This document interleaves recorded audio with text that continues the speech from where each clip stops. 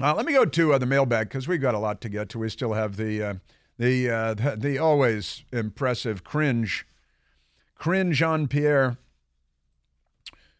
We did receive a question for the mailbag by mail, by U.S. mail, with 4 stamps. Great stamp, special delivery, and William Shakespeare stamp, a Walt Disney stamp, and great stuff. The Spirit of Independence stamp, the printing press, from Tom Stone. Tom Stone in Cockeysville. Mailed it to the radio station, WMAL. And the mailbag question is, does Kamala Harris have a brain? Does Kamala Harris have a brain? You know, that's a question that we've been asking for a long time. I ran into her at the Correspondents' Dinner in Washington the other night, and I was tempted to ask her that. I just asked her if today would be yesterday by tomorrow, and she didn't know what to say because she's very easily confused. What would you do with a brain if you had one? Does Kamala Harris have a brain? Technically, I think that God gave her a brain, but she doesn't know what to do with it. She puts it in a bowl when she gets home and adds vinegar and spices. Does Kamala Harris have a brain? I think that's Tom. I'm going to take that as a rhetorical question because I think we all know the answer to that, don't we? I like the stamps too. Good stamp collection stuff. From Connor Owens, what's the most important advice you received from your mother and stepfather regarding the news business? Don't go into the news business. Don't go into the news business, whatever you do.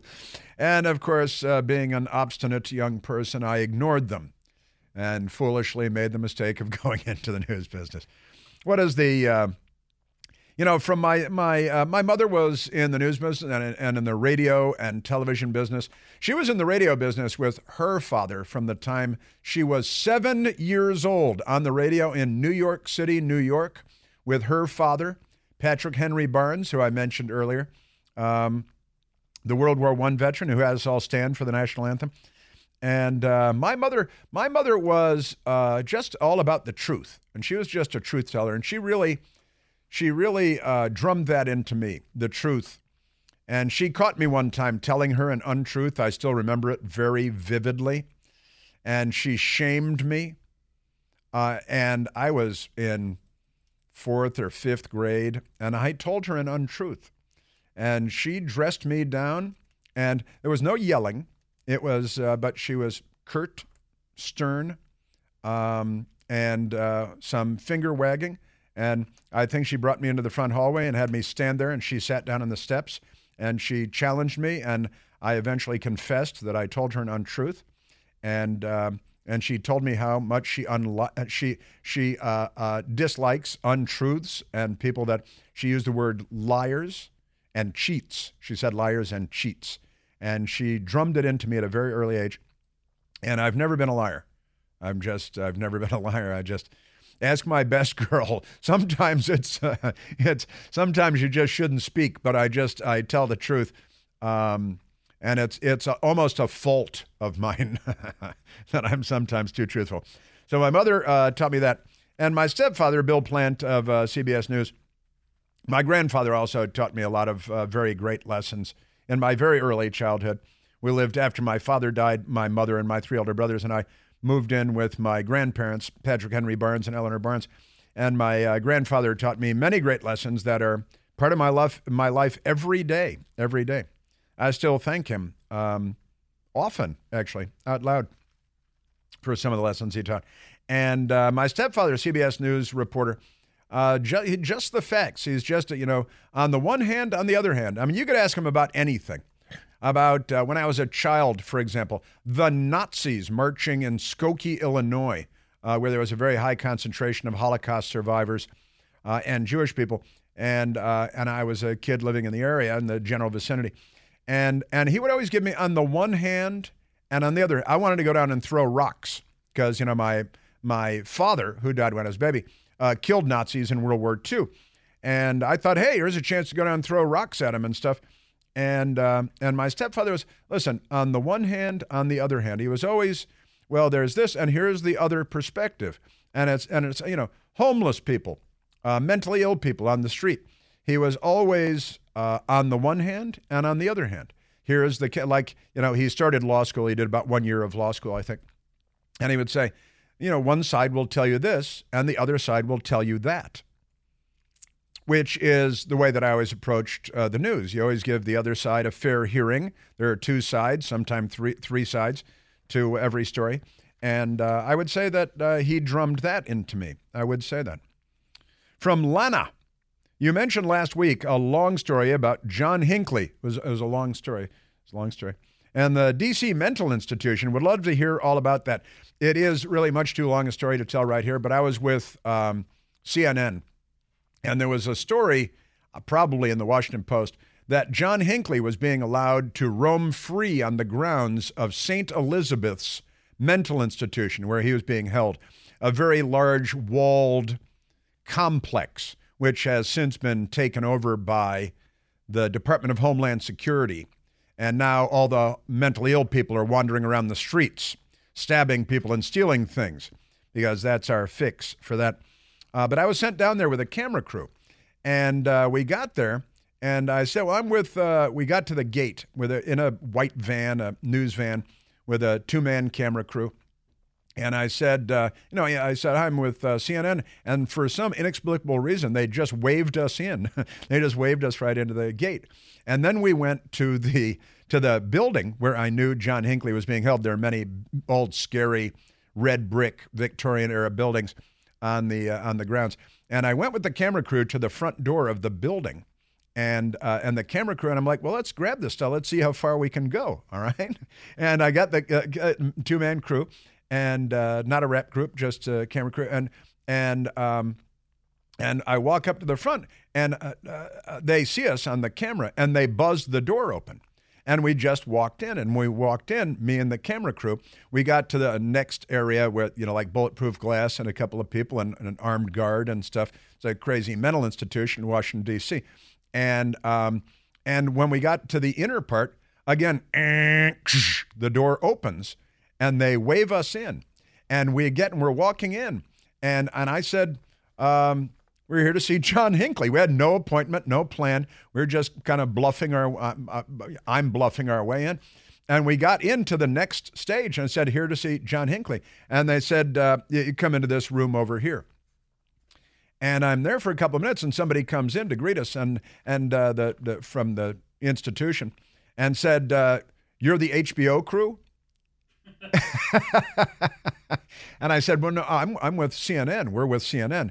And they said, security, you're not authorized to be in here. And I was like, well, we just got waved in. The doors kept opening, and we kept walking. And then we were chased out of the place and sent packing back to the van. And then a security car, came and escorted us off the grounds of St. Elizabeth's Mental Institution in Washington, D.C. But we almost got in. We got pretty close. It was, so I guess I told a version of that long story. There is a longer version of the story, but that's pretty much it in a nutshell. Raw, have you and or your best girl ever gone to Israel? We most certainly have. Several years ago, I'd have to look because it's all a blur. But yes, we decided to go. We were going on a sea cruise, one of our annual sea cruises, and the sea cruise was leaving out of Athens, out of Greece. And my best girl finally said, this is a good opportunity to go to Israel. We'll go to Israel for a week before hopping over. It's a pretty short hop from Tel Aviv to Athens. And so, yes, we went to Israel. We stayed in Tel Aviv for a number of days. Then we rented a car and drove to Jerusalem, stayed at the King David Hotel, hired a guy to show us around the country. You can get all over the country, in a couple of days' time. And he sat in the back seat the whole time because I was driving, which was great. My best girl in the front passenger side and me in the driver's seat. And our tour guide was like, for God's sake, we're not going to Bethlehem. They'll kill us. They'll kill us.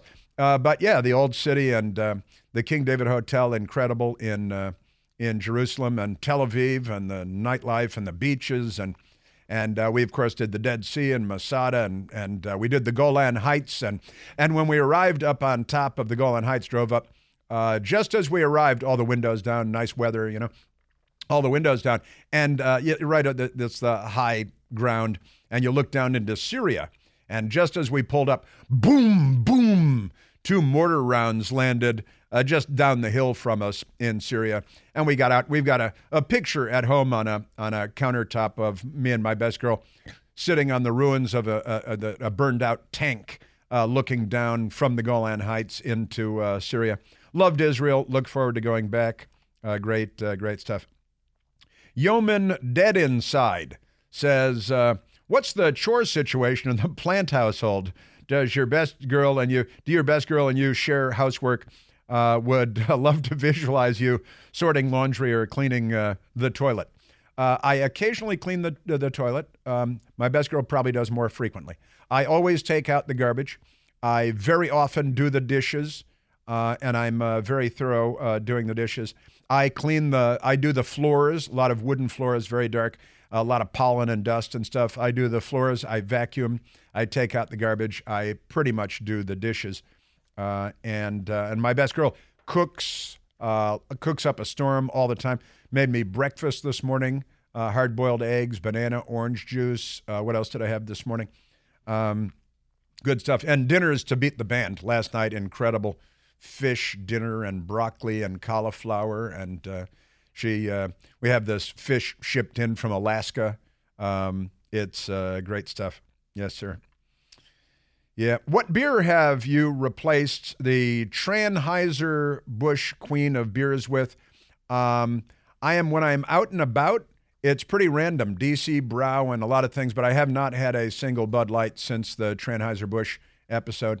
And what do I have? I have Yingling at home in the fridge. In fact, my best girl picked me up Yingling, and that's in the fridge right now, Yingling. And I might have a vodka every now and then, too. But I haven't had a Bud Light. I'm Yingling at home, Yingling out and about, America's oldest brewer and beer. And a lot of random stuff, DC Brau and other things when I'm about. I might have, depends on where I am. I go to a place that has 1664, this French beer. It's good. I have a lot of different things, a lot of different beers. Chicago Conservative. Hi, Chris. Awesome show as always. What's your greatest memory of you and your father? I'm so sorry for your loss. Sounds like he was a great father and raised you right.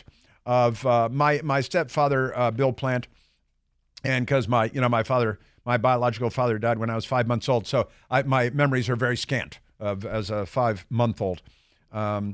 But gosh, I got to tell you, Santa Barbara days, Ronald Reagan. My stepfather was covering the White House, and going to parties with Ronald Reagan and barbecues with Ronald Reagan in Santa Barbara. I might say that is, I'd have to think about it more, but that's up. And Ryan asked, what did Lunch Bucket Joe say to you when you asked if his brain was broke? Hey, your brain's broke. He just looked confused. His mouth was hanging open, and I said, you should probably dab that oatmeal off of your chin because it's unseemly. You're the President of the United States, for God's sake. Clean up. You're out in public. Cody Lester said, will you ever consider writing a memoir regarding your experiences in the news media? Predominantly your time as a Pentagon correspondent and lessons you've learned, insight you've gleaned from Bill Plante. Well, it is past time to write a book about a whole lot of things. I'll give you that. And I really, I need to get to work on that. And a whole lot of stuff would go in there, like telling the truth about the Democrats, for one thing. And a lot of talk about the news media, certainly. I don't like to talk about myself that much because I'm very, very modest and humble, particularly given how amazing I am. John brings his skewed sense of humor. Jeff brings tips to cut strokes off your next round.